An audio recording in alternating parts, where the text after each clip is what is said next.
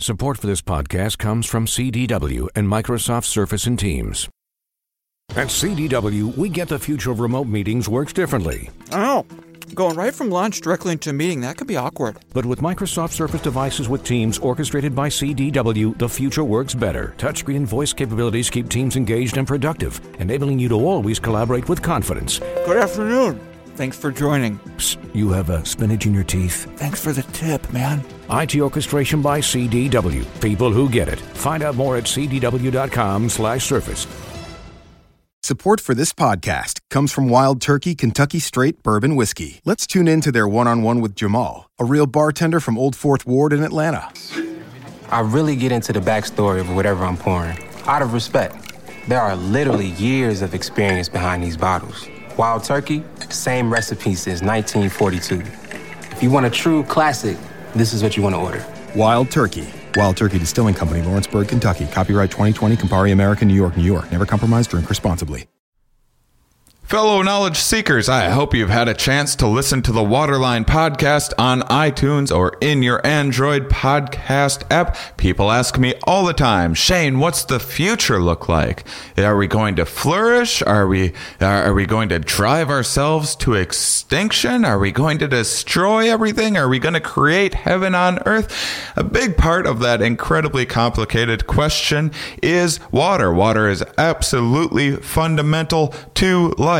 And knowing what is going on with water, the various technologies, the economics, political, social, behavioral, technological, and environmental aspects of water around the globe is really fundamental to understanding questions like that. And if you guys are into science and learning about things that affect our lives and the world, which I know you are, I believe the Waterline podcast is for you. I just finished an episode called Water for All Regulation, all about comparing the different regulations in different areas, like the Israeli water law passed in 1959, and comparing how their system of regulating water compares to California's model of regulating, and how we might work together to figure out the best pros and the cons of different systems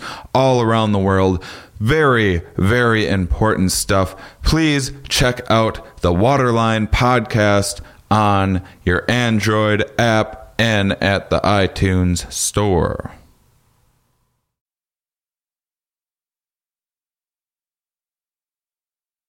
Welcome back to the Here We Are podcast, everybody. Sorry we missed a week last week. I was in Jamaica doing a psilocybin retreat. I just needed it. I've just had a rough few months just internally wanting to kind of give up and questioning why I pursue anything and what is the point in anything, and do I still want to do stand-up? Do I still want to do this podcast? I've been getting overwhelmed. I've been giving up on humanity and myself. I find humanity to be a really disappointing species sometimes, just because we have such incredible capabilities, and we do really have so much potential and this really pretty unique ability to shape our environment for the better, whatever the better means necessarily. And so it's a little frustrating when you see things like today's episode with infanticide is just a really good example of the brutal choices that life makes, and the consequences of life. Life tends to spread itself too thin and have to make some really hard decisions sometimes, and some of these the way in which these cultural norms are shaped, and the way our instincts have evolved, and man, a lot of it just isn't pretty. And lately I just haven't wanted to look at it. I just haven't wanted to think about it. But I've kind of been obsessing over really the darkest areas of life lately, and I just haven't been able to stop. And over the last 10 days, I've kind of it was amazing. I these are these are things that psilocybin is definitely not necessarily a feel good kind of a kind of a drug or experience. It's really about processing a lot of life, and life can be brutal, and it was kind of showing me how to process some of these dark ideas a little more, in these dark realities. And I just feel a lot more balanced now. I don't know how long it will last for, but I feel that I can face these things and kind of nudge myself in a direction that, as far as I can tell, consciously suits me a little better. And I do think that there are ways in which we can nudge humanity and the ecosystem that we find ourselves in the right direction. It's been a really this year overall, I've just kind of lost hope in things. And I do think I often think about the future, looking back at us with all of these we're now documenting everything and recording everything, and 24-hour news cycle, and a zillion podcasts, and all these great scientific records.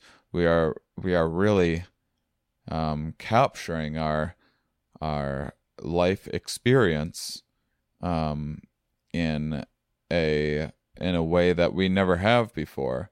And so people in the future are really going to be able to understand what was going through our minds at a time. And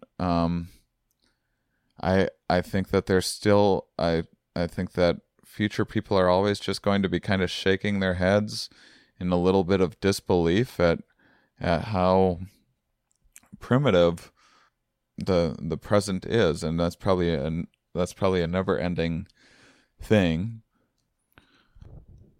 Anyway, over the last 10 days, I've just been able to face some of my own problems and my own inner conflicts, and life's many conflicts. I've just been able to just kind of observe it and slowly move through it, and not get too anxious or too excited or too overwhelmed or paranoid or anything. I've just felt really a lot more balanced. Finally, I think I've had the chance to process a lot of these ideas and come to accept some of our current circumstances, and just figure out how I want to move forward, and how we can decide for ourselves how we want to move forward, and how we can all have a little bit more of a say in our own futures, and together crafting a world and an environment that suits all of us just a little bit more, and what compromises will need to be made. So anyway, none of that might a lot of that might not mean anything. Just personal stuff and that I've been dealing with and thinking about in this episode about infanticide. Really kind of brought brought some of the examples to the surface for me. So I hope you enjoy. I recorded this episode while I was still in the middle of kind of a pretty dark time and trying to claw my way out. And I think it came out pretty good. I'm pretty happy with it. It's a pretty interesting episode, and I think it's these are all just things that exist that we have to face, and if it's something that we don't agree with and want to change, that's all the more reason to face it and try to understand it, and figure out why it exists in the first place. So, yeah, I don't know. That's just I thought I'd just share where I was at with you guys, and this is, I could talk endlessly about some of the things I've been thinking about lately, and maybe I will on Patreon, as this is already 8.5 minutes. But I thought you guys would at least, I think it's helpful for you guys to at least understand where I'm coming from. Sometimes with this podcast, again, for no other reason, so you can understand my biases and understand that that maybe my perceptions and judgments are being influenced by my various moods or where I happen to be at a certain point in my life, and the information presented on this show might resonate with you on a completely different level at a different time in a different moment in ways that I couldn't possibly foresee. So yeah, I hope you're enjoying this, future people, and I look forward to talking to you at the end as well. Enjoy. Are we? Yes. Where are we? Here. Why are we here? Not entirely clear. We are misfits thrust into existence by random chance, with no hints at all as to how we're supposed to make sense of it all. It's immensely bizarre. Here we are. Welcome to the Here We Are podcast, everybody. Today I'm talking with cultural anthropologist with a strong influence in evolutionary theory, PhD student at WSU Vancouver. I just got a little dyslexic there. We're in good shape. I got it. WSU Vancouver. Thank you for correcting me, Scott Calvert, everybody. Thanks for joining me. Thank you, Shane. Thanks for having me. So you're part of the group with Ed Hagen and Kristen Syme. I am, yes. And that's how I found you. And it's a dark group over there. We had Ed on talking about depression, Kristen talking about suicide, and then you are studying infanticide. Yeah, it's a joyous group. How you were telling me a little bit about this beforehand. I thought it was fascinating. How did you first get into studying infanticide? It was kind of a circuitous route. I originally circuitous. Awesome. Throughout my word of the day, everybody. Yeah. I did my undergrad at WSU as well, and actually the reason I got into anthropology in the first place was because I was just fascinated by courses I took with Ed Hagen, actually, and my chair of my committee, his name is Barry Hewlett, and he spent 40 years working with Aka pygmies in the Congo Basin rainforest, and I had my heart set on working with the Aka, who are a pygmy or hunter-gatherer group in the Congo Basin, and had wanted to go do research with them, but unfortunately, civil war broke out in the CAR, and so I wasn't able to go there. So my hopes and dreams were dashed a little bit. But Barry, the chair of my committee, had been to Ethiopia several times and had worked and lived with a group called the Hammer, who live in southwest Ethiopia. They're a agro-pastoralist group in southwest Ethiopia. So they do a combination of agriculture and pastoralism. And so he suggested I go down there and check them out. And I went there, and I was originally interested in social learning and particularly children, and how beliefs are transmitted to children, cultural beliefs.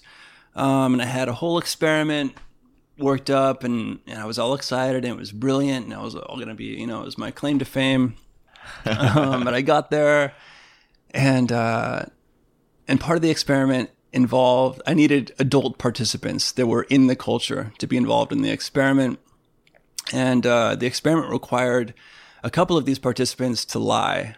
And I was new there. I didn't really speak the language, working through a translator. And either of it was because of translation difficulties, but I could not get them to lie during the experiments. They wouldn't lie to the children. And so I was totally defeated, and I didn't know how to go forward. I was very, very frustrated. But while I was there, I learned that they also have a tradition of infanticide, which was just sort of on its face intriguing to me.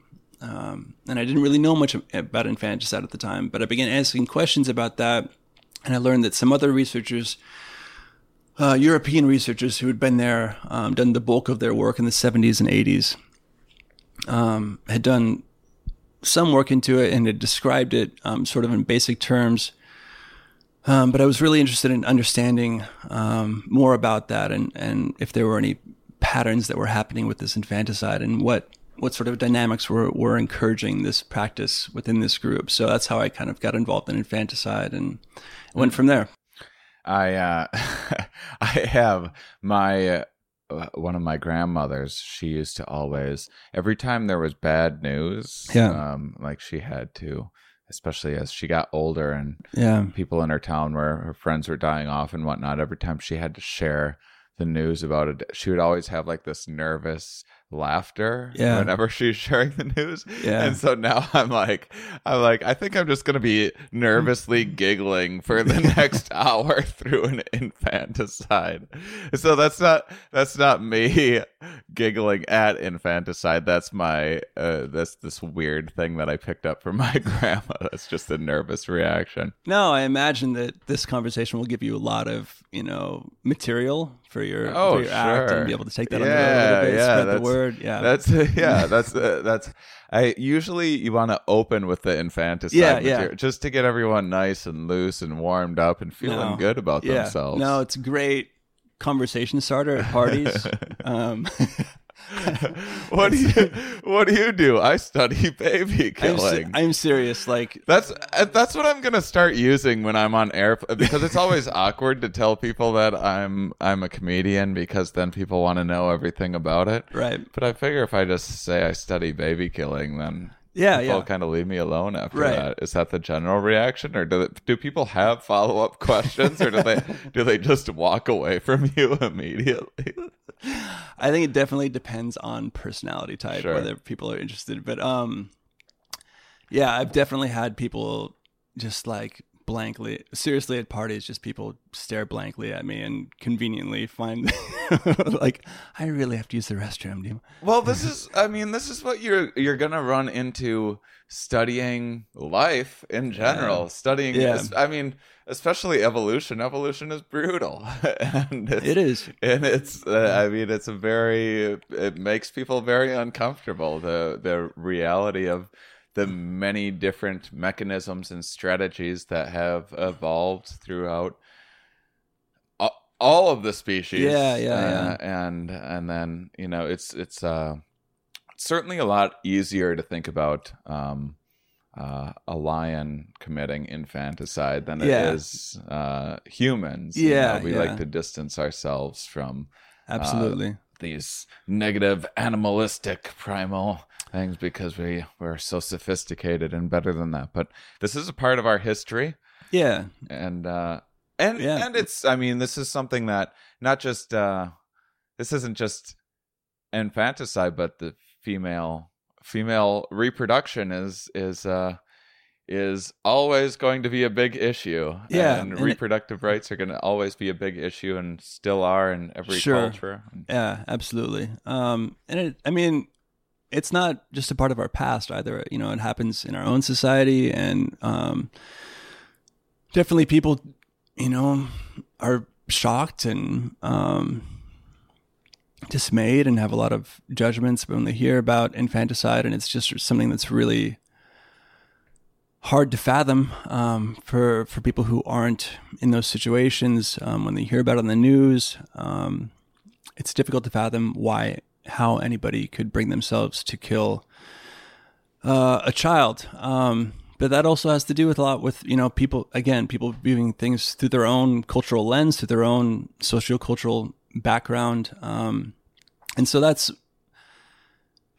a lot of the work of, you know, anthropologists who have studied infanticide is to bring some understanding, and that there's a rationale, there's reasons behind this, that it's not always just a sickness. It's not a pathology necessarily that happens, you know, that's the reason behind this. It's not just, you know, psychotic women who are criminals, killing their children. So myself, there's another guy named Aaron Denham who's done a lot of work. He works in Ghana to try and elaborate and understand the experiences of women and what they're going through in the situations of when this occurs, and just trying to understand it from their viewpoint, and sort of the decision-making process, and you know, what they're going through psychologically and socially, and just trying to bring humanity to it. With the evolutionary perspective, like you said, it's can be really brutal, and sort of stripping things down to just trying to increase various ways of increasing fitness, increasing, you know, chances of survival and reproductive fitness. And when you categorize things like that, I mean, it helps us to understand, you know, what are the motivations for infanticide, but it can also, you know, evolutionary studies, in order to understand the patterns, oftentimes strip things down to numbers, and, you know, which numbers fit in which categories, and it kind of can dehumanize it a little bit. Right. So it brings understanding in one sense, but it can dehumanize the experience, or the context in which infanticide occurs. And so, while I fully appreciate the evolutionary perspective, and that's had a huge impact in how I understand infanticide, and it's extremely valuable, I think it's also necessary to understand the human element, and understanding what women are going through, what, you know, the social cultural context in which infanticide occurs, to help people understand that all this stuff that happens is, you know, we're all human, and we're not so different from each other, even in these sort of really extreme instances of things like infanticide and suicide and things like that. Right. Well, I mean, it's interesting from an evolutionary perspective, when you talk about increasing fitness. Yeah. To how is it that infanticide can increase fitness? It kind of seems like the opposite of what you'd want to do. Totally counterintuitive, right? Like, if you want to increase your fitness, why would you? Yeah, you want to spread genes. Why? Yeah, exactly. Right. That's a great point. And that's why it was a big evolutionary puzzle for a long time. So early ideas of infanticide were kind of based on the idea of group selection. So early on, like in the 50s and 60s, this idea of group selection was really popular. These studies of birds, there were studies of birds, I think petrels, where, you know, these birds would have like seven babies, right? 7 little birds. Right. And then the parents would either kill or let siblings kill a certain number of the offspring. Mm-hmm. And so there was this idea like, okay, well, there's, you know, resource competition. There's not enough resources. So parents are doing this for the good of the species. They're killing some of their children because they realize that if they have all of these children, then it's going to hurt the survival of the species. If there's too many birds, if we have too many children, then a lot of birds are going to die. So we're going to kill some of our children for the good of this, for the survival of the species. Right. It wasn't personal interest, right? But then group selectionism went by the wayside. Went by the wayside. So people became interested, or Robert Shriver's idea of theories on parental investment, and the idea that, you know, if you have a lot of children and there's a lot of resources, then great, keep all of your children, because that's going to increase your genes, increase the, you know, frequency of your genes in the population. More children, more genes than population, wonderful. But if there are fewer resources and you're unable to provide for all of those children, then it makes more sense to you. Makes more sense for you as a parent to allow the weakest of your offspring potentially to die, because that increases the chances that at least some of your children are going to survive. Yeah. So. Yeah, if you have 10 children but you don't have the resources to provide for all of those children, then there's a good chance that maybe all of them will die. But if you really invest heavily in a few of children, the ones that are most likely to survive, then you have a better chance that your genes are going to be passed on to the next generation. Right. Yeah. Yeah. There's a scene that sticks out on one of the Planet Earth or one of those documentaries that showed penguins where the mother would like make the two children like run after her, and whichever one could keep up would be the one that would survive, and the other one just gets left behind because doesn't have enough. Yeah, she doesn't have enough resources for both of them, so they would either both die or one of them. Yeah. Those nature shows when I was growing up, it was all about group selection. But that's what you're saying is absolutely right. That's sort of the brutality of nature. Yeah. Right. So group selection went away. And so what are kind of the common modern theories? Yeah. So as people have studied this, it's become clear that there's not one reason why infanticide occurs. There's a lot of factors, a lot of reasons why parents or adults would kill children. It happens for a lot of different reasons.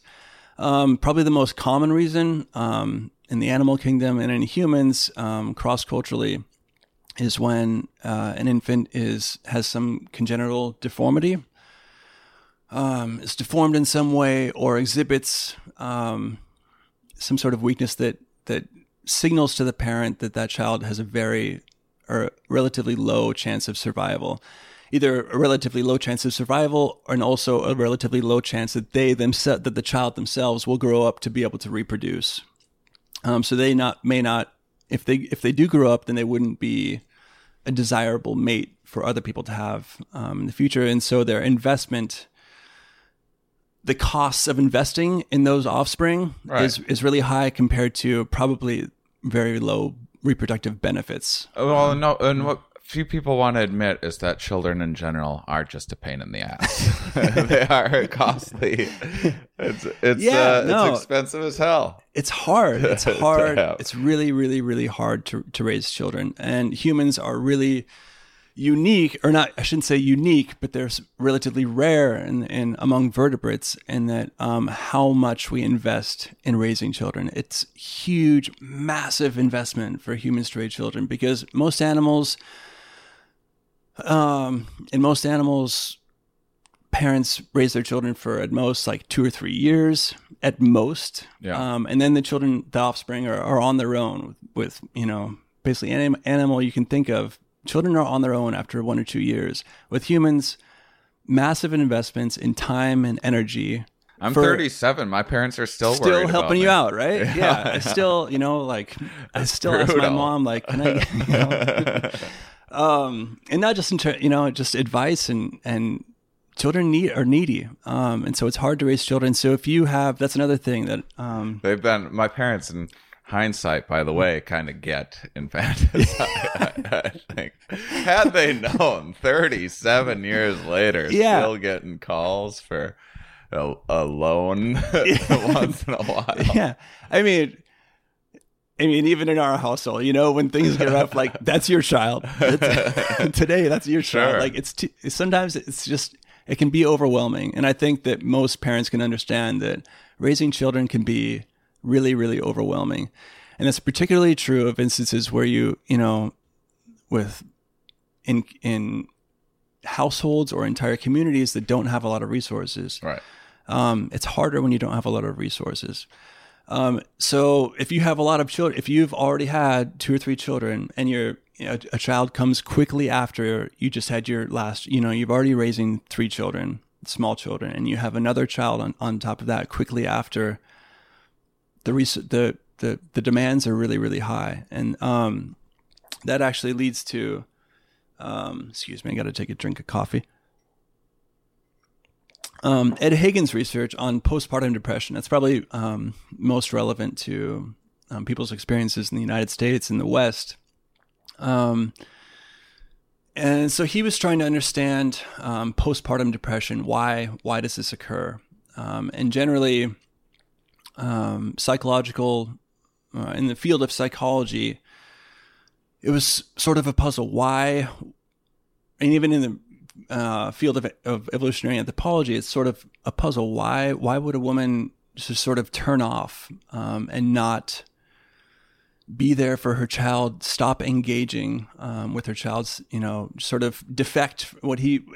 Ed uses the term defecting from parenting. Love it. So sort of give up. And so there's this comment. So go ahead. Yeah. Well, no, I mean, because in kind of the general cultural narrative is that children are miracles and a blessing, and it's just this is the best thing that's ever happened to you, so that you should be exceptionally excited about every one of these gifts gifts from gifts from God, gifts from our Creator. It's a miracle that you're able to have children. And so and sort of the popular belief is motherhood is a natural. Mothers are predisposed to devote everything they possibly can to their children and give up everything in their lives and be very, very self-sacrificial for the good of their children. And that's generally often true, but when we look at other animal species and humans, it becomes really clear, especially looking cross-culturally, it becomes clear that motherhood is what we call facultative. Yes, mothers are amazing, and they do devote so much and sacrifice so much for their children. But there are contexts in which those costs are too great, and the cost may outweigh the benefits of investing in that child, in a particular child or offspring. And so Ed looked at postpartum depression. And whereas let me just bring up this one instance. So I don't know if you remember, but in 2001, this is like huge news in the United States. There was a woman named Andrea Yates, a mother in Texas, who had 5 children. And she put her 5 children into her minivan and drove the minivan into a lake, and the children drowned. So she killed her 5 children. I was hoping you were going to bring this up. Yeah. Do you remember that? Yeah, I do. No, I was joking when I said I was hoping you were going to bring it up, but I do remember the story. I mean, it was like a national trauma. Right. Like how, oh my God, this woman, how, Right. And and she was brought to trial. She had had a kind of history of psychosis, or what was called psychosis, and that she was believed that Satan was talking to her, and the reason she gave for killing her children was that Satan was telling her to kill her children, and because if she killed her children, it would save them from the fires of hell. This is the reason that she gave, and she was brought up on charges of murder and sentenced to life in prison. And meanwhile, skip to 2017. She wasn't that far off. No. I don't know why I'm trying to squeeze every laugh out of this subject that I can. It's really unnecessary. No, I really need to stop being so dry, and really, I need to dig deeper for the humor. No, you don't. If anything, that's my responsibility. But this isn't. It's not meant to be like a comedy podcast all the time. These are just my own nervous impulses to make crack jokes about. The darkest subject matter. Total side note. I was actually like kind of racking my brain before this, knowing that you were a comedian, and like, but I was thinking like, okay, how can this possibly? Can we do? I got it. I got it. Yeah. Sorry about that. No, that was my microphone difficulties. So yeah, there was a. I don't mean to like bring up a competitor or anything, and I hope I'm not like bringing up any hard feelings. But okay, so Louis C.K. Sure. Have you heard of Louis C.K.? I have. Yeah, he's quite popular. So he's a guy who does comedy. And he just has this one bit that I remember that, like, so he's on a plane. He's talking about being on a plane with his infant son or daughter, anyway, his child. And, you know, having other parents, and his child's crying and driving everybody on the plane nuts. And talking about how there's, like, this one guy who's looking at him like, shut that kid up, I swear to God.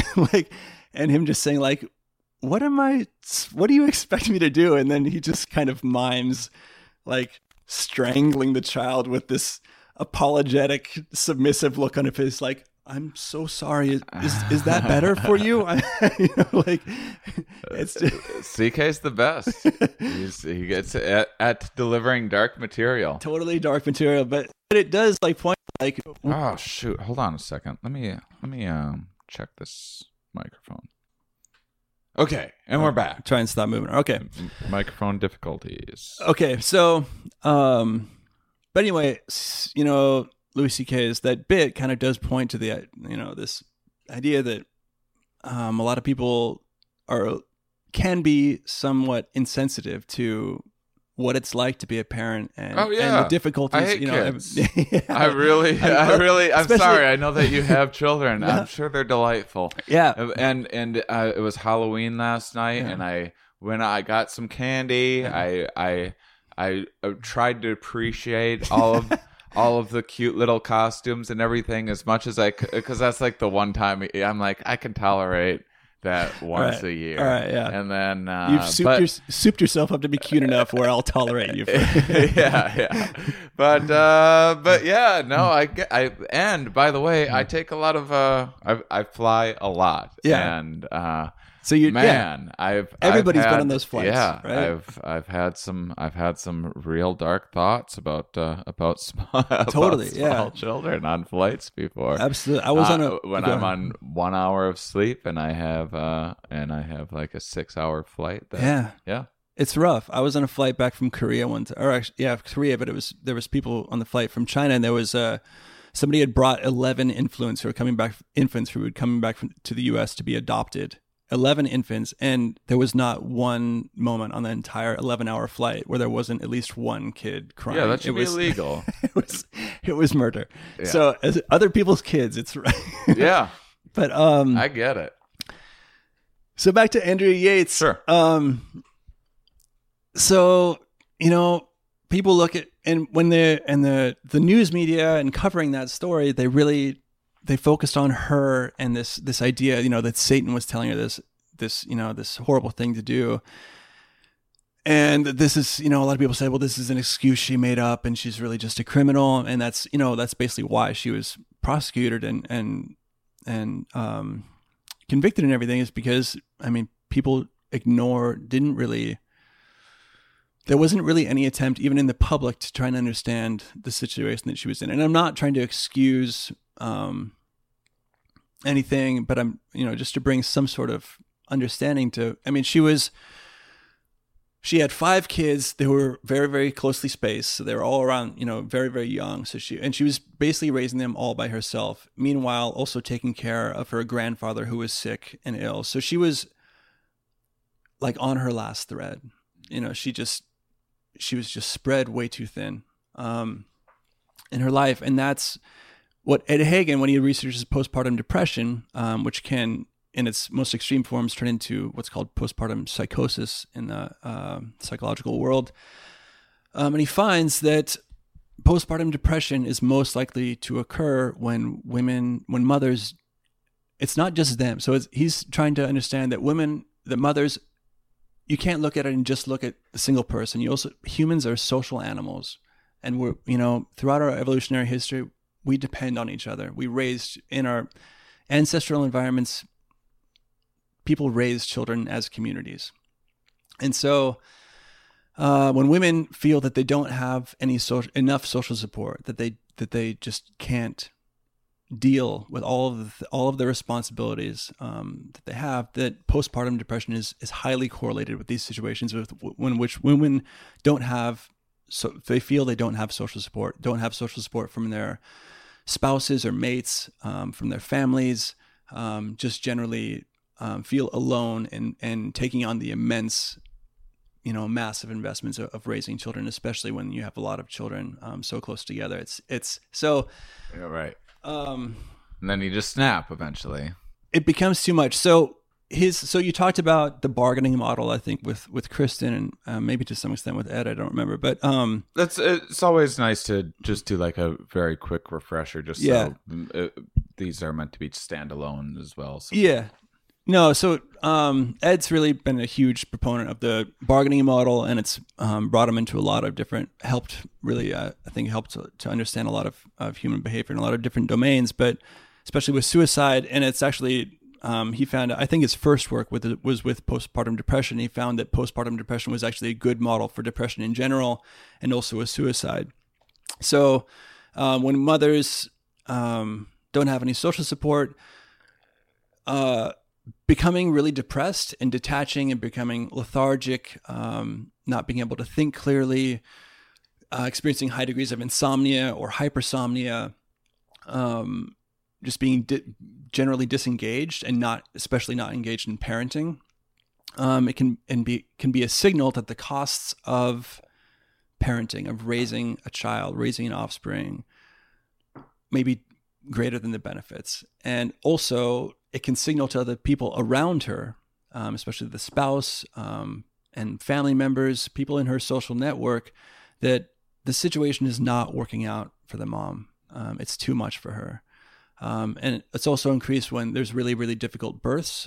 So like breech births or anything, any type of birth where it's really particularly painful or distressing, can signal to the mother that it's a sort of an internal signal. This is too much, and I can't deal with this all alone, and I need help. So, but other people, it's not just the mother who has interest in raising this child. It's her family and her social network want this child to be raised. And so if the mother sort of turns off, it can signal to other people around her the situation isn't working out. So it's sort of a negotiation, a bargaining, saying, I'm turning off, I need help. And so generally when people see this in mothers, they respond and do provide the help that the mothers need. And usually when that help does come, then the depression or psychosis tends to fade away. So it's just really important to understand the social context in which the mothers are going through. And like I said, humans are what are called cooperative breeders. We raise children together. Mothers, families generally have, everybody contributes to raising children, especially in small scale societies and our ancestral environments, hunter-gatherer societies. The responsibility of taking care of children is a community thing. It's not just all put on the shoulders of mothers. And that idea that everything is their sole responsibility of mothers or the biological parents of children is relatively new in evolutionary terms. And so we need to understand, that this is it's not a psychosis, or it's not some sort of pathology that something is going wrong in the brain. It's that this is a natural thing that happens in order to achieve a benefit, to achieve a positive outcome. So these things happen. This is a natural psychological reaction to these circumstances. I very much enjoy the term cooperative breeding network, by the way. Yeah, I do. I've been trying to talk my girlfriend into letting me join a cooperative breeding network. Is that right? Yeah. It's becoming big. Yeah, she's. I haven't had much success, and then the problem is that the cooperative breeding network won't let me join without her. They'll let her join without me, but they won't let me join without her. So it's just I'm really in a pickle. So unfair. I know. It's yeah, that's something we also have to tackle as a society. No, but yeah. So just to, I mean, cooperative breeding doesn't refer to you know.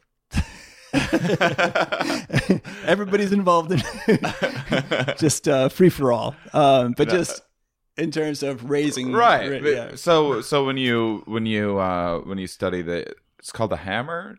Yeah, hammer. Uh-huh. So the I was just reading a little bit. The mother-in-law has a lot of say in what happens, right? Yeah. So this is kind of what you're talking about, is that there's other family members involved. There's other family members involved. So yeah, the hammer, this is typical of East African pastoralists, and actually the majority of societies on Earth are patrilineal and patrilocal, meaning that property is passed down, and property, prestige, status, all these things are passed down through the male line, and that's tightly correlated with patrilocality, post-marital residence, which just means that when people get married, they go and live with the husband's family after marriage, as opposed to the mother. Matrilocality is living with the mother's family, patrilocality living with the husband's family. Mm-hmm. So that means that villages, communities consist of related males who are staying in the communities where they were born, and unrelated women who are coming from other communities to live with their husband's family. So the males in the village tend to be more related than the women in the village. So when a woman comes to another village and she's getting married, you're a dude and you just sit around and wait for the ladies come to you in their society. Yeah, they just. There's not much work put in it. The women come flocking. Wow, these must be some fellas.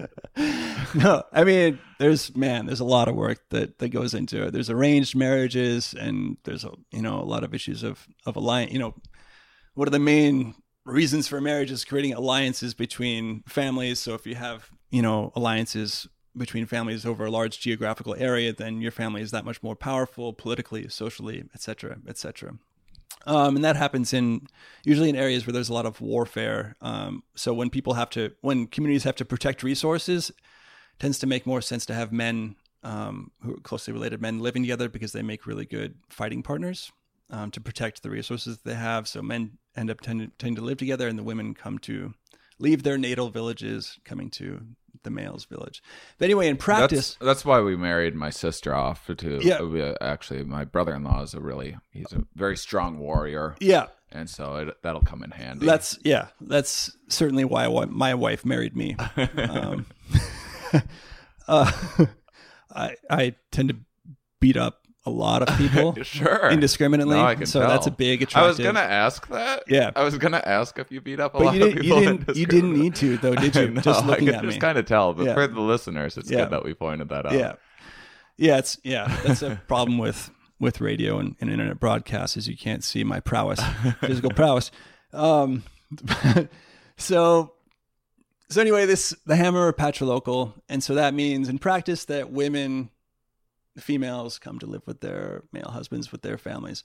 And that means that women don't have the advantage of having their biological kin with them to help raise their children.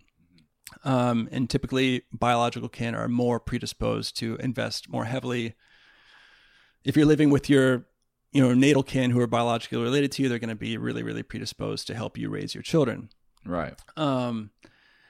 But in patriarchal situations, so a woman's she's a stranger in that community. She goes in not knowing anybody, the other women there, her husband's family, that's all new to her. And so they kind of have to start from scratch. And usually, and with the hammer and a lot of these societies, the husband and wife don't even know each other. They may not have even seen each other beforehand.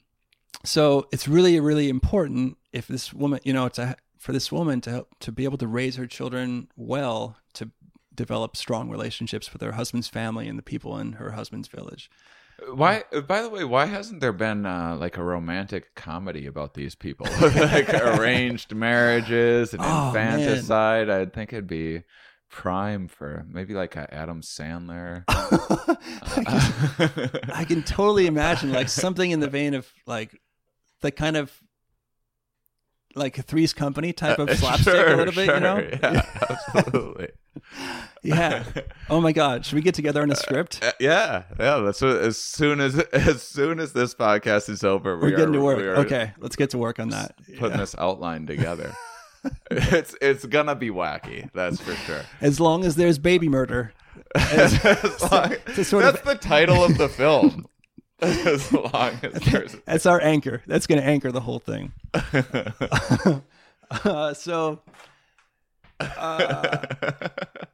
I just like making really uncomfortable jokes to make my guests squirm a little bit once in a while. You're dealing with it quite well. So there's parental uncertainty. That's a huge thing. So again, back on track. You're back. I'm really good at this. I'm just the way you. I know. I'm in awe of myself right now. I just pictured myself watching me. I'm sitting here working through that maze of uncomfortable, and I was like, "Wow, you did it, Shane." I'm really sort of attracted to you at this point. This podcast keeps getting more comfortable by the moment. Yeah. Okay, so husband's family, which means it's not the woman's mom helping raise the kid. It's the husband's mom, the husband's mother, right? Mm-hmm. So that's a really, really important relationship. Yeah, if this is going to be, if you're going to watch out for these grandchildren, you want to make sure that they're your grandchildren. So you want to make sure that they're your grandchildren, and that's a really big thing. So,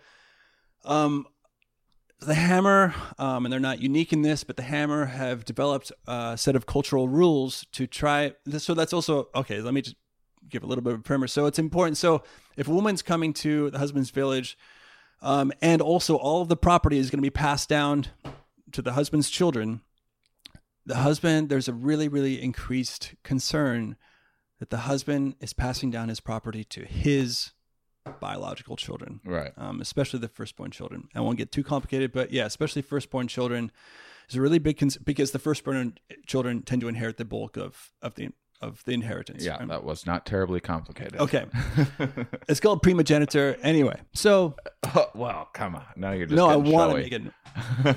I'm trying to make this as convoluted and impossible for people to understand as possible. I'm following you. You haven't lost me yet. Okay. We're going strong. So there's a really big concern with paternity certainty. Males want to know that their children, the people they're passing their inheritance to, are theirs. So they've developed cultural rules to sort of help ensure that their children are theirs. And one of the ways they've done this is women have ritual obligations. And in the Hammer Society, women have to complete a series of 3 rituals before the birth of every single child that they have. And the last of this movie's getting better and better, by the way. You can see the comedy sort of just naturally springs from this. So the last of these rituals. Well, I want to hear all 3 rituals. You're gonna cut me short and just gonna tease me with one ritual. Then I'm just gonna be in the dark. Okay, the first 2 rituals are more to do with just welcoming the previous child into the society, giving it a name. It's an opportunity for the relatives on all sides. I'm a little bit confused. Yeah, the previous child. So this woman already has a child, and she's going into... Okay. So when the woman... Okay, I'll even get more detailed than this. When a woman comes to her husband's village, she actually doesn't live with him for about 3 months. They don't go straight into living with each other. One of the ritual obligations before the woman has a child is that, yes, I'm pointing at the table. And now I'm looking at my thing, and I'm making sure that anyway, go on. Okay. Sorry, that was an aside. So the wife has to lives in her husband's mother's, the attic of her house for 3 months. I told you this was a comedy. All right. Yeah. Comedic hilarity ensues. So she has to live in her husband's mother's house for 3 months, and comes out ideally only to pee, use the restroom, and to sweep goat droppings at the end of the day in the goat crawl where they keep the goats. So she has very limited. She's in the house. She's not really allowed any contact with anybody, especially other men. Let's see how she is with goats first. Yes, you gotta vet the goat. Yeah, the goat sweeping skills. Skills exactly first. If not, we're done with this. You can go back home. Yeah. That's what I look for in a lady as well. So, it's an opportunity for, ideally for the wife and her husband's mother to develop a strong relationship, because obviously the husband's mother will be, that'll allow the husband's mother to be more invested in her children if they have a good relationship. But at the same time, she's secluded for 3 months, and that gives an opportunity for everybody to understand, to know whether the woman may be already pregnant, may have had, premarital sex and is pregnant with another man's child. Right. And there's actually documented cases of abortion and infanticide when women have shown to be pregnant during that 3-month period. Right. So anyway, at the end of 3 months, they're allowed to, the husband's mother says, okay, now you are my child. And she really considers like it's a form of giving birth. Now she's allowed to go out of the house, which is symbolically, okay, I'm giving birth to you. You're out of my house. Give her to... You scooped up enough goat shit. You are now... Quota is filled. Frida. Okay. The goat shit quota is filled. So now... I mean, it's... And I get it, too, because, if you can scoop goat shit, surely you can raise a child. Total correlation with raising children and sweeping. Yeah, exactly. It's the exact same skill set. That's exactly right. So it's a great vetting system for goat sweeping skills. So that's, the first way of them telling that this woman hasn't become pregnant before the marriage, but then, after she's given birth to her first child, then she's got to do these 3 rituals, the first 2 of which are mainly just occasions for the 2 families to kind of come and greet the child into the world and exchange gifts and give gifts to the child, name the child.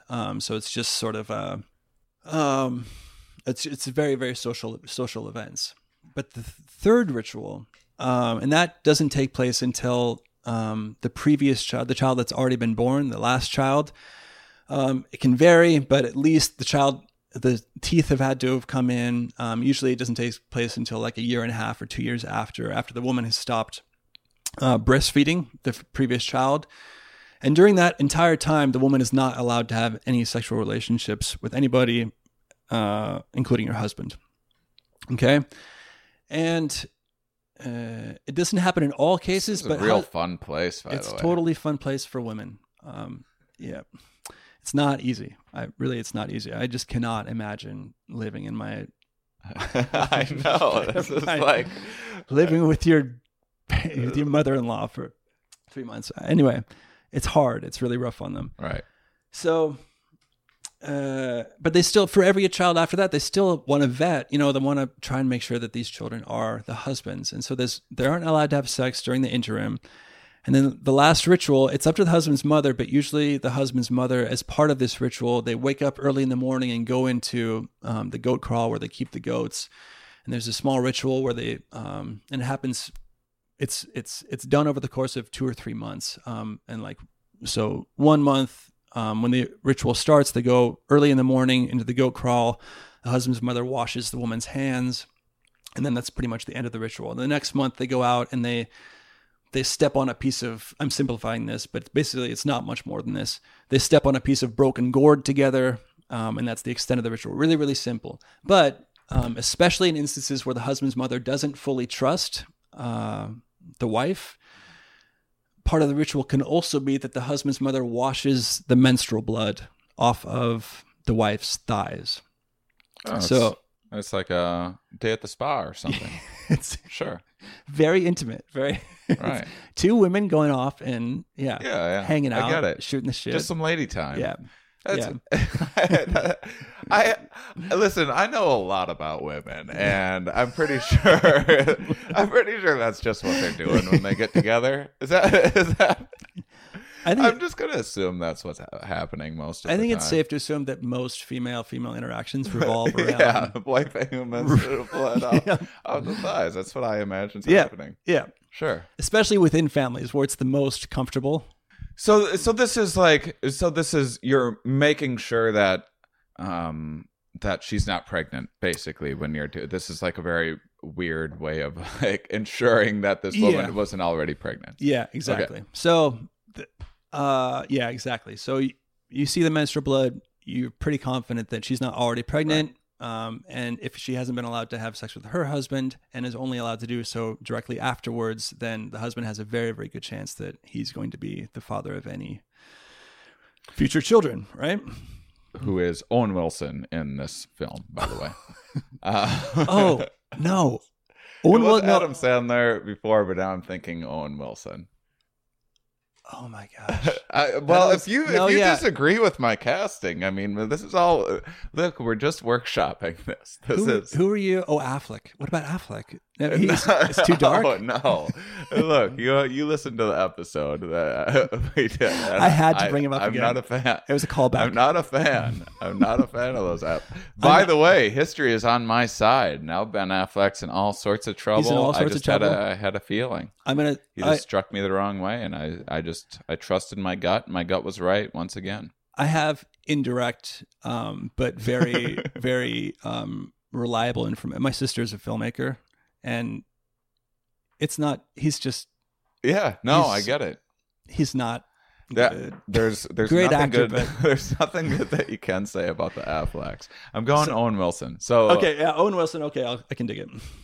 She meets Owen Wilson. She meets.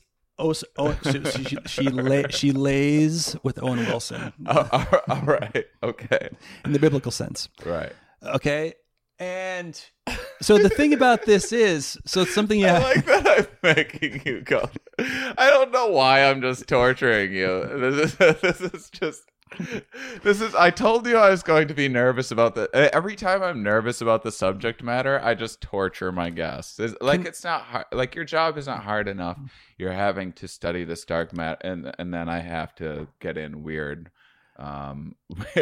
references to actors that I may or may not care for. No. I think we're crushing it. There's right a now. lot of Owen Wilson in all of my research. Sure. He's had a big influence. So It's sort of a natural progression. I like it. Back on track. So the something that's key to remember in this is that this third ritual is very private. Whereas the first two rituals are social, everybody's there, everybody knows that these rituals have taken place, everybody's involved in it. But the third ritual is only between the husband's mother and the wife. And so can be some debate over whether this ritual has actually occurred. And if all three rituals, especially the third ritual, haven't occurred, and the woman gets pregnant before the proper completion of all these rituals, then any child that's conceived in that context is potentially a target or candidate for infanticide. And so because it's in private, there can be speculation. So a woman may or may not have done her rituals. And the hammer, the idea of paternity certainty, what's the third ritual, by the way? What the third ritual is the washing the menstrual blood and breaking the gourd. Oh. So it's like it takes place over like 3 months. Yeah. Okay. Because the woman wants like menstruation over the course of 2 to 3 months. Okay. So consistent menstruation. It's called the Gungalo Gilo. So in one sense, it's relatively straightforward. It's pretty, and this is really, really common rationale for infanticide is paternity certainty. So, or paternity uncertainty. So if a male suspects that a child is not his own, this occurs both in animals and in humans cross-culturally. If a man suspects that a child is not his own, he doesn't want to invest in that child, and that child is more at risk for infanticide cross-culturally. And in this society in particular, it's culturally condoned infanticide. It's accepted. It's not against the rules or anything. And the male will suffer no punishment. It's the prescribed punishment for not going through with the rituals. And it's believed that if a woman doesn't perform her rituals and has a child, or conceives a child, then that child is basically an ill omen. And if that child is allowed to live, there will be some catastrophe, either warfare or disease epidemic, or drought will be suffered by the village. If this child is allowed to live, he will be the cause of drought. Conversely, if there is a drought or a disease epidemic, they look for a child who has not completed their rituals. So they can proactively look for a child who has not completed their rituals if their village is going through one of these disasters. They give them like a name or something, right? Isn't it? These are called Mingi children. Mingi children. They're like demon children or something. Yeah, they're not human. They're bush spirits. They're inhuman. Basically, entities. my little brother Justin is a Mingi. Good analogy. child. Yes. Okay. Yeah. Sure. And yeah, so there's this big supernatural threat, a big supernatural punishment if these children are allowed to live. So there's women may have a lot of guilt if they know that they haven't completed their rituals. Even if they conceive the child with their husband, there may be significant guilt if there is a drought, if something does happen. Must have done something wrong. Mm-hmm. So some personal, you transgress, you didn't do something right, and as a result, your whole community is suffering. So it's a really, really strong impetus for people, for not only for people in the village to try and search out one of these children, to try and avoid all these really horrific things that can happen to their village, but also for the mother to give up the child if he is targeted. Well, I mean, doesn't this kind of make some evolutionary sense that when times are tough, if you can put pressure on someone to get rid of the youngest just arbitrarily the youngest child in the group, potentially, anyway? That's what's interesting, is it's not necessarily youngest child. So if there's a drought, it's not just small infants. So children 2, 3, 7 years of age may be killed if through various processes, if they decide that one particular child is the cause of all of this, then they will, or at least traditionally. Now there's possibilities of adoption, which we can discuss also, but traditionally it was infanticide. And also, so there's a third type of Mingi is children whose upper teeth. So normally in like 99.7% of children, the lower teeth come in first, both your baby teeth, your milk teeth, and your secondary adult teeth. Lower teeth come in first, your front incisors. But in a very, very small percentage of children, the upper teeth come in first. And if the upper teeth come in first, this is believed to be a sign that the mother did not complete her rituals. So it's after the fact. So there may be absolutely zero, like nobody's even thought that a woman, there's no question about it, but that a woman completed her rituals, but then top teeth come in first and that child can be killed. The devil. Is a bush spirit, an evil bush spirit. Yeah. Right. Huh. So, anyway, so I'm looking at this and there's, there's been photographers and journalists and a lot of people have come to the Hammer and done a really shit show job of documenting or trying to understand, trying to just say, look how horrible and backwards these people are and this horrible superstition and these children are being killed, and absolutely zero attempt to really understand the social cultural context in which this is happening. Right. Well, you come from a place where like baby murder is sort of frowned upon, and then you end up here, and then you just want to condemn it. I mean, it's the same. It's the same thing with Andrew. This horrible criminal person, and then also these people on the other side of the world, and they're living in the past, and they need to be civilized and give up all of these silly, superstitious, evil customs. But if Andrea Yates is over there, then they'd be like, well, why'd she ruin her van? Holy shit. I was trying to, there. We're not going to top that one. I got to take a minute. I took a chance. We can edit that out if need be. But I have to take chances from time to time. again. Yeah. No. You're the one that got into this field of research. I can see where that would be. That might be a bit much. We can certainly edit it, and even if we do edit it, then at least we'll have gotten to share this But moment. what about the van? Has anybody stopped to consider? I was getting jealous over here with your CK references, and I was like, oh, I can do dark humor too. Louis CK, oh, I get it. You're so taboo. Ooh. You think I can't throw out an insensitive joke? Of course I can. All right. Bravo. Bravo. I'm a professional. Back on track.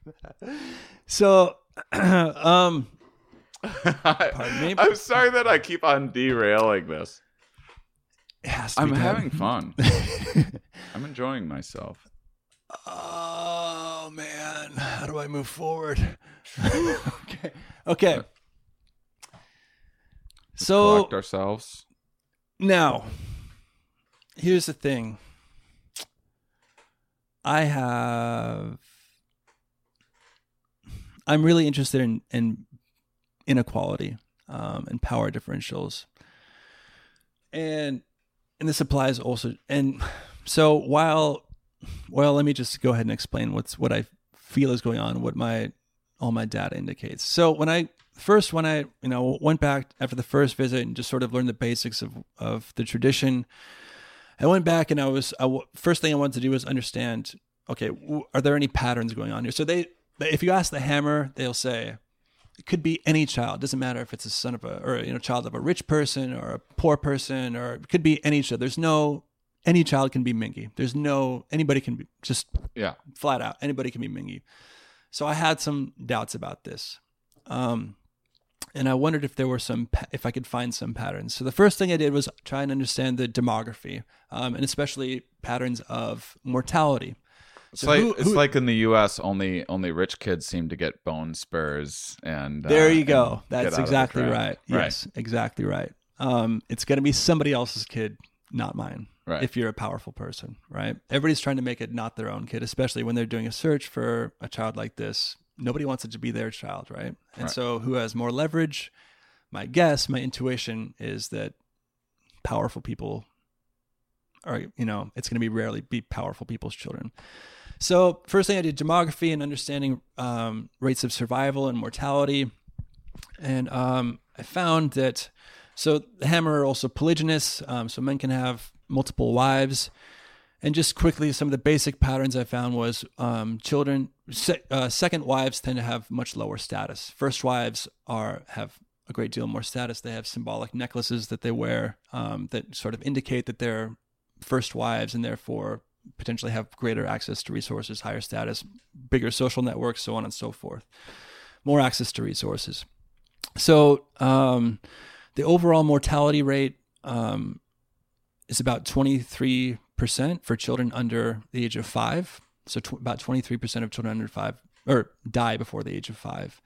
But this is unequally shared between children of first wives and children of second wives. So second wives, the rate of mortality is closer to 50%, whereas first wives, the rate of mortality is around 8% of children die before the age of 5, which indicates it's sort of a proxy for understanding how many resources somebody has. If you have a lot of resources, your children are less likely to die. If you have fewer resources, lower status, your children don't have a good chance of success. And this is a pattern that you see. This has been seen over and over again. I just kind of had to clarify that this was happening. Additionally, children without paternal, if the husband's mother was dead, children also had a significantly higher rate of mortality, whether it was the first wife or second wife. Oops, sorry. I kicked Shane because I'm secretly really pissed.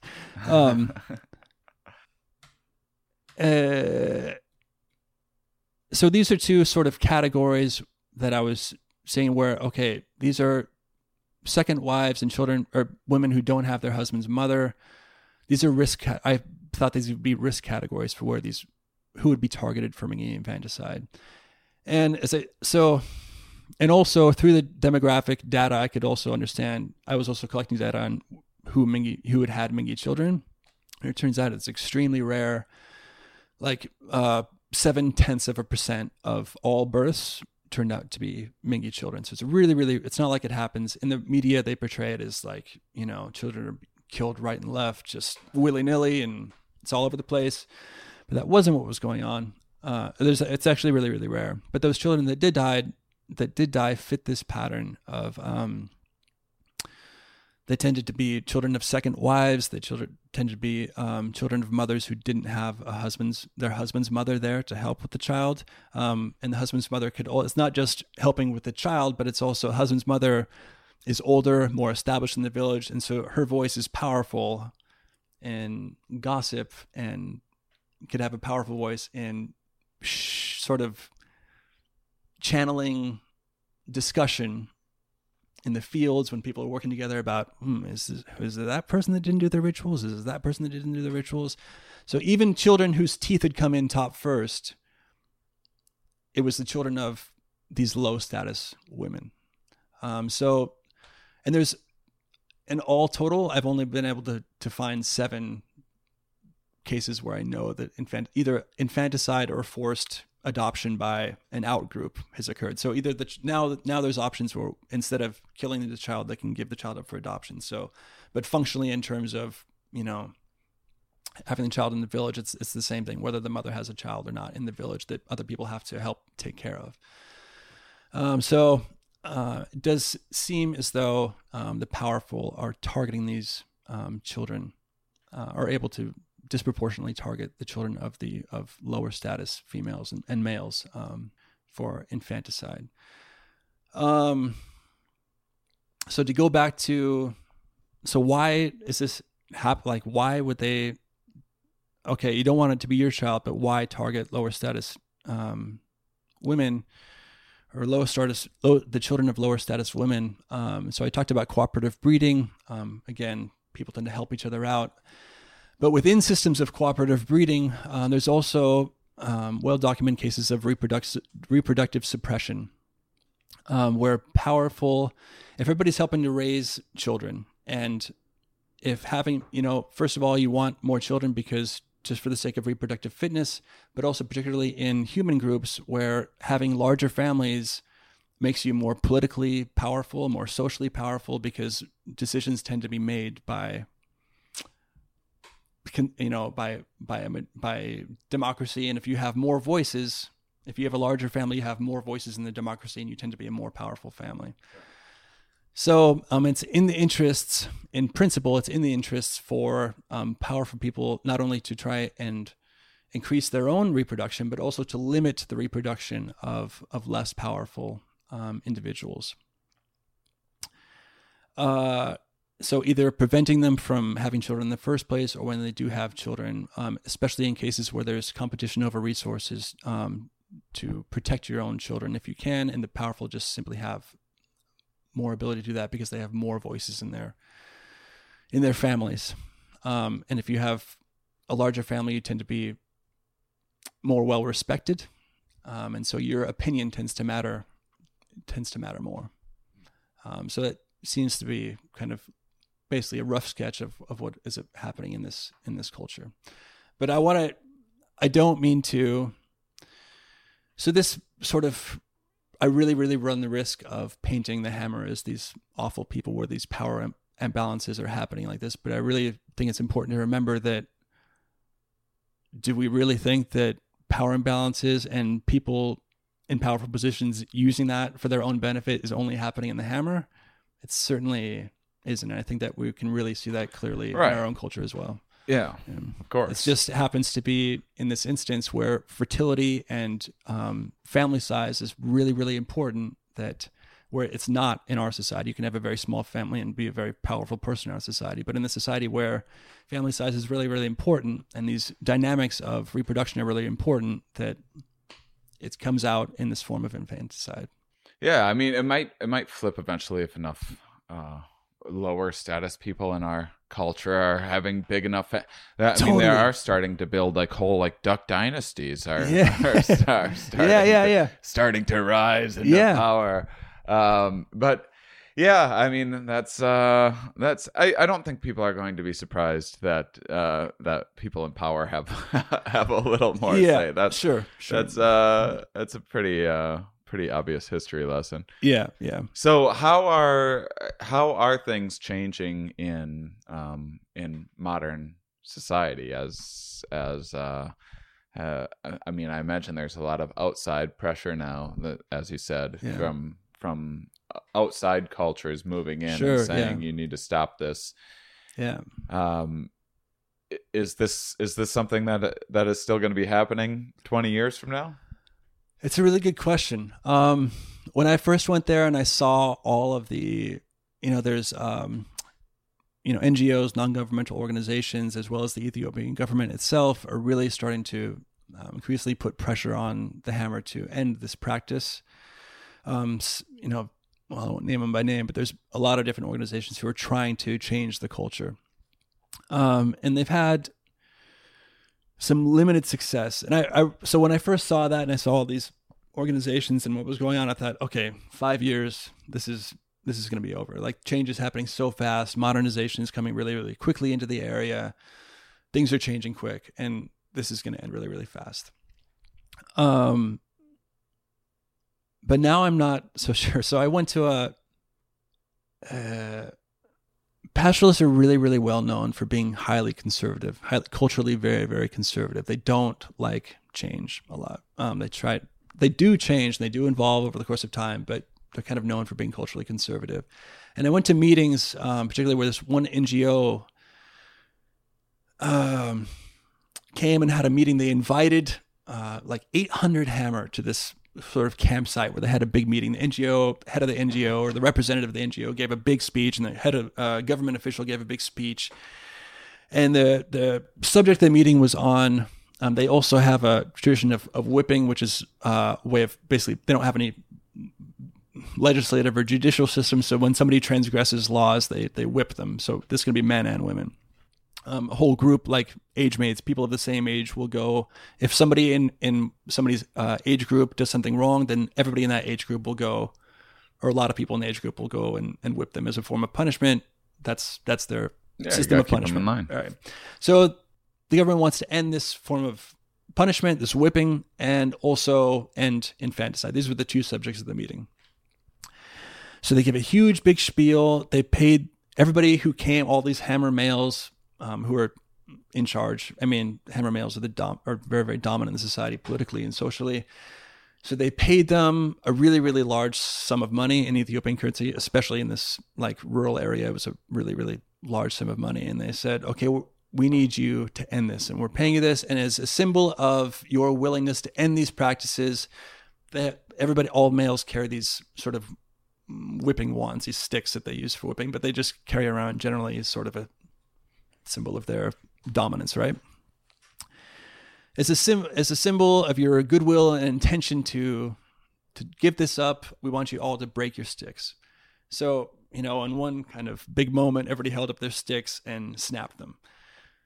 And it was supposed to be... It's the end of the movie. You just wrote the end of our movie. Yes. So it's supposed to be the end. Everything's good, right? They said they're going to finish it, and that's it. Oh, no, there's a sequel. And then so the next, in the next week, I was sitting and talking to people in the village, and I said, so what did you think of the meeting, and how do you feel about giving these traditions up and everything? And the guy was sitting with me, and he had his stick laying on the ground next to him, and he just picked up his stick and kind of set it on the ground, holding it, and just smiled at me like... Just bought a new stick with all that money. Went and bought a new stick, that's right. A better stick. Exactly. So I think that the efforts have been sort of to change, from outsiders to change this culture are sort of misguided, and think that they can just...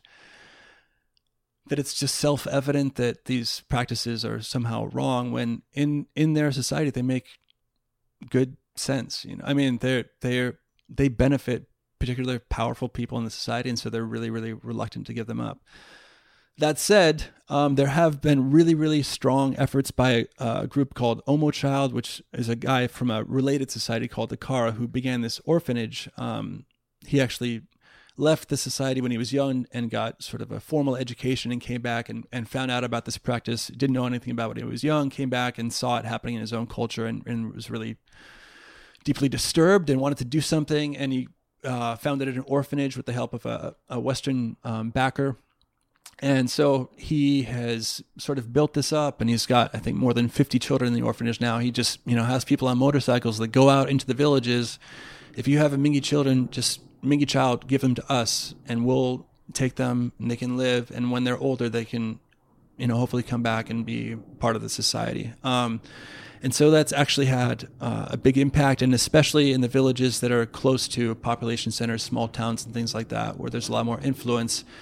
People genuinely do seem to have said this needs to end, even though they're still reluctant to just end the idea of Mingi altogether. They still think we want to end infanticide, but we don't want to end the idea of Mingi. So these children still have to leave.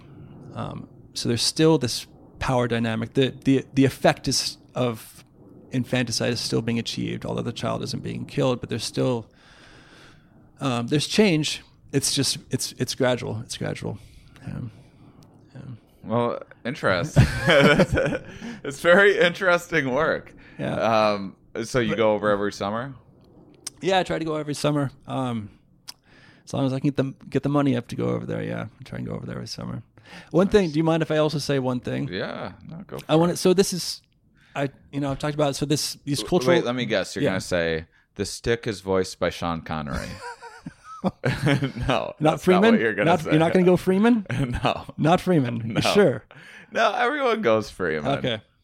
Yeah. All right. We need to bring. I haven't seen much of Connery, so I think I know. Yeah. I think we can get him cheap. I think people would love to have him back. Yeah.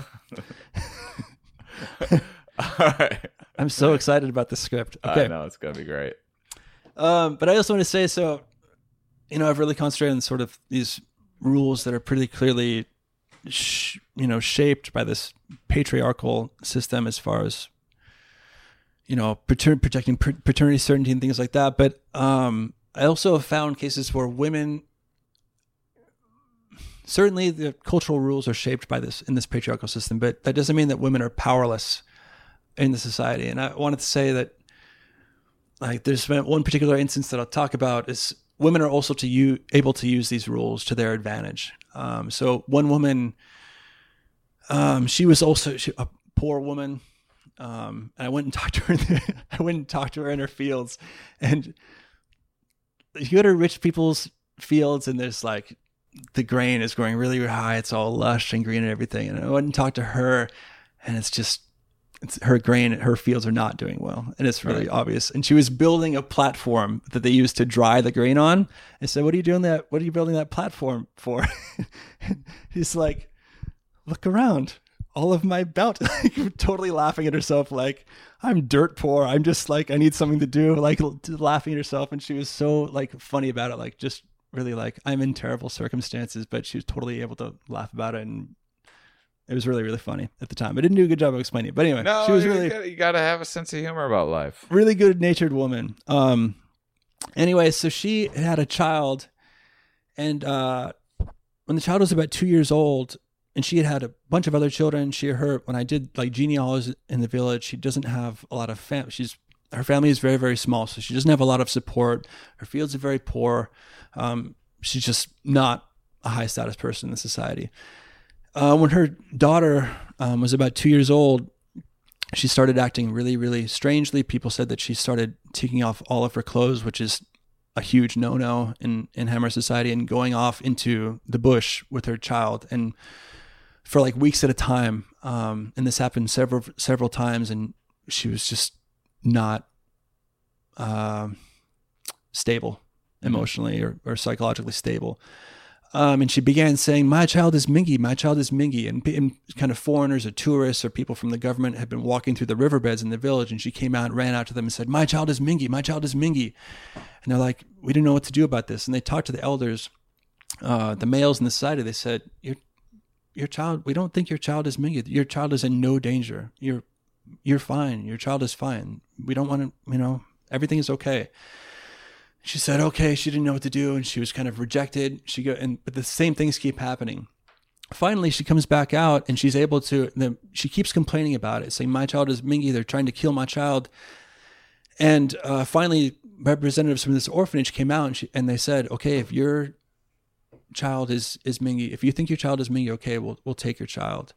And so she gave her child up for adoption to the orphanage. And then after that, she was able to, after it took about a year, but they said finally she's sort of like incorporating herself back into the social fabric and was better and better, became part of the community again. But started doing yoga, eating better, stopped smoking.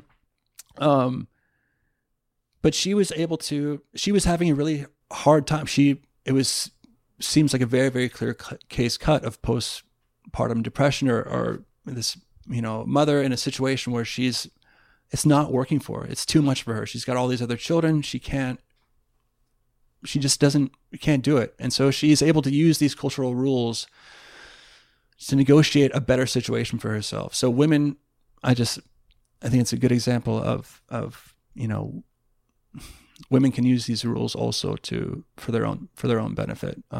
So that may be a reason why women also want to perpetuate these rules, even though in a lot of instances they may not be so good, but they can also use it for their own benefit in a lot of ways as well. So that's another reason why it can be perpetuated, even though it seems like such an awful thing for women. If they're also able to use it for their own benefit, it could be something that they are also actively trying to perpetuate. Yeah.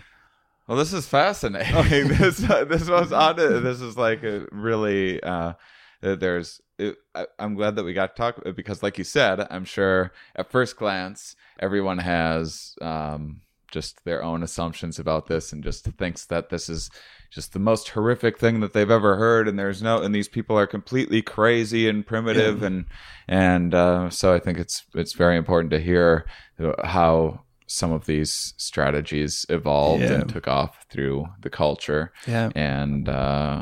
And screw rich people, by the way. That's if there's one thing that we could all learn from this episode, it's that screw rich people. Watch out for the people in power because they will screw you over.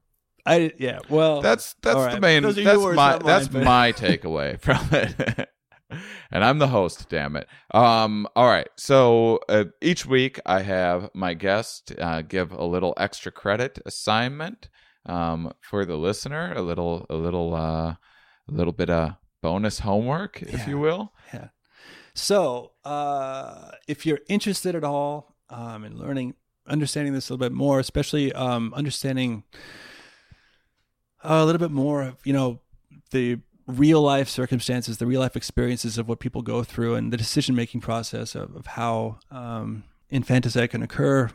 There's a really, really great book that came out about a year ago by a researcher named Aaron Denham, and his book is called Spirit, Children, Illness, and Poverty, or Spirit, Children, Illness, and Poverty and Infanticide in Northern Ghana, which is about something similar to what I've been studying, but it really does a great job of describing and humanizing the experiences of women and how infanticidal decisions are made. So I highly recommend that. Also, I know you don't want me to plug the charity. I didn't say. Don't say I don't want you to plug a charity. You're free to plug charities because you don't want to help people. No, right? I said that's what he told me. I said that I don't mean to put people on the spot anymore by making them feel guilty about having to do. It was just getting to be a big pain in the ass. So I've given up. I've instead encouraged people to better themselves, put the air masks on themselves. I totally misunderstood. Go and I misunderstood. I thought you said that you didn't want your show to be a platform for people to help each other. Okay, so no, I absolutely. If you want, if the guest wants it to be, it still can be. I appreciate you throwing me under the bus like that. I do. He said nothing of the sort. No. Let's do a charity. Let's do it. This the orphanage that I talked about in Southwest Ethiopia is called Omo Child. You can find it easily online, and they do great work in helping these children and give them a great education, a very clean. And I've been to the space. It's really wonderful atmosphere for children to be raised in, considering the conditions. And so I really, if you can, I think it's a great charity to give to. Yeah, that's wonderful. Called Omo Child. Awesome. OMO. Yep. And you can go to the herewearepodcast.com website to find out more and get a link there. Thank you, Scott Culver, for joining me. Absolutely. I really appreciate you bearing and adding levity to this. That was wonderful. I thought we crushed it. This is the longest podcast I've done in some time, so we really got in there. No, that's good news. People guests are always asking for a longer one. So there, we did it. And thank you, listeners, for being such wonderful, curious people. I'll talk with you next week.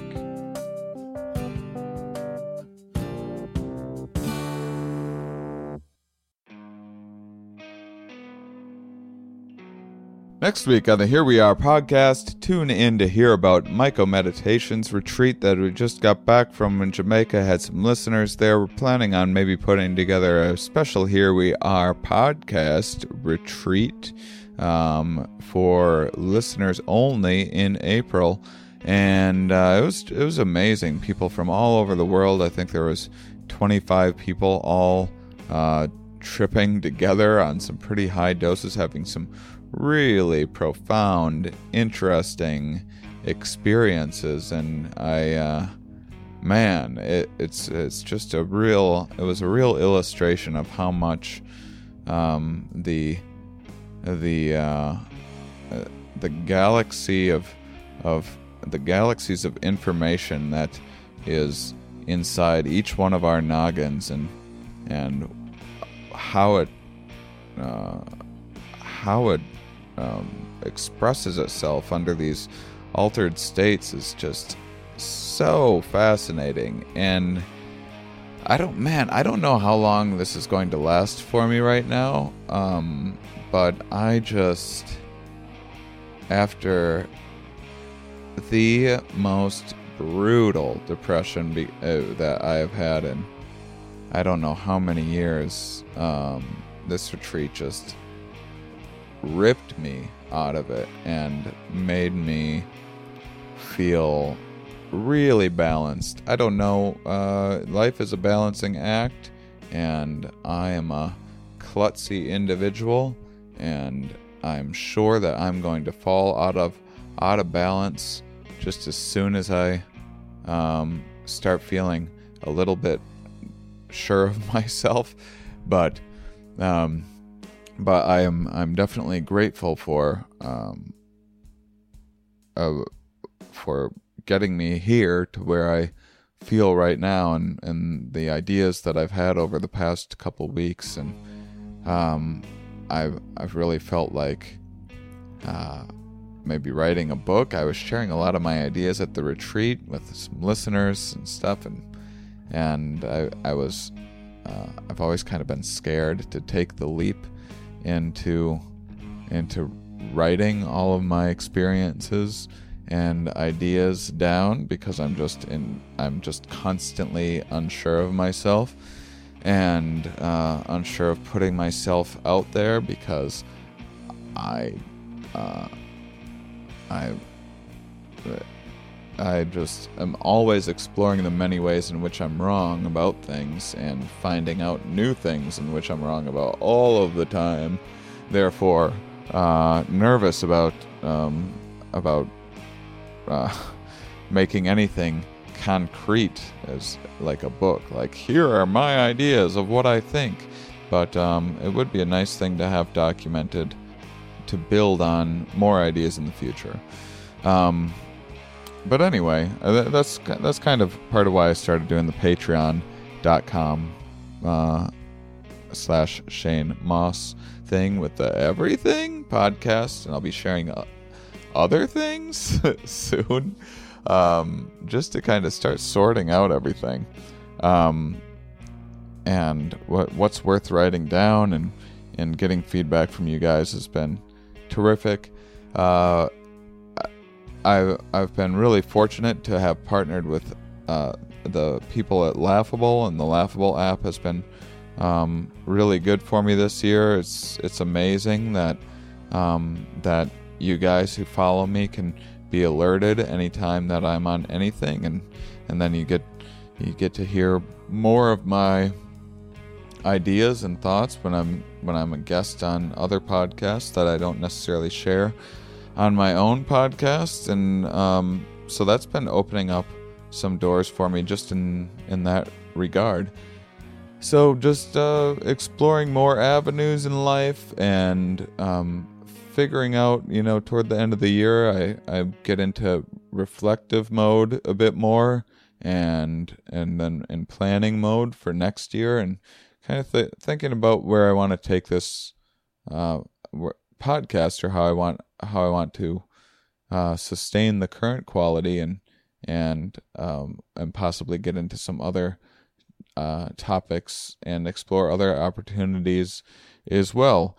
So yeah, that's the kind of stuff that I've been thinking about for the last couple of weeks. So sorry again that you didn't have an episode, that we missed a week recently, but I needed it for me. Also, internet's not the best in Jamaica, so that was a nice little excuse for me to stay off of the computer and my phone for pretty much the whole time that I was there, which is something that I definitely needed. I think we all need just a little vacation from technology once in a while.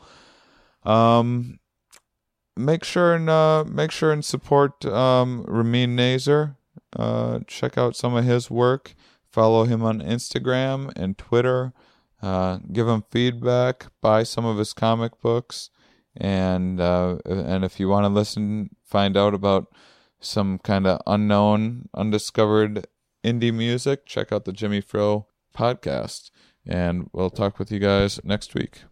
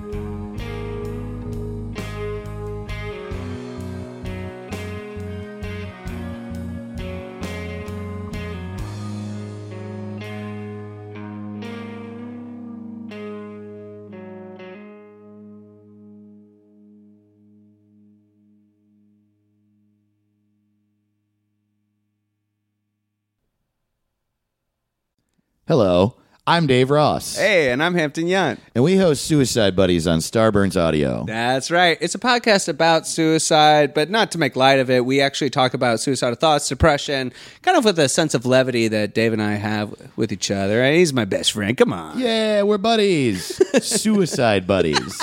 That's the title. One of our favorite episodes that we've recorded so far is about this guy, Jan Potocki, who was a Polish aristocrat in the 19th century. Mm-hmm. And he, one of the reasons it's possible that he killed himself is that he thought he was a werewolf. Oh. Check out a clip. It also makes me think, like, we were talking about in the Norway black metal episode, how, like, just the culture of your surroundings can affect you. Like, he's in a castle in Poland. He's like, I mean, if you lived in a castle in Poland and no one knew anything about anything, you might be like, I'm a bat. I'm probably a bat.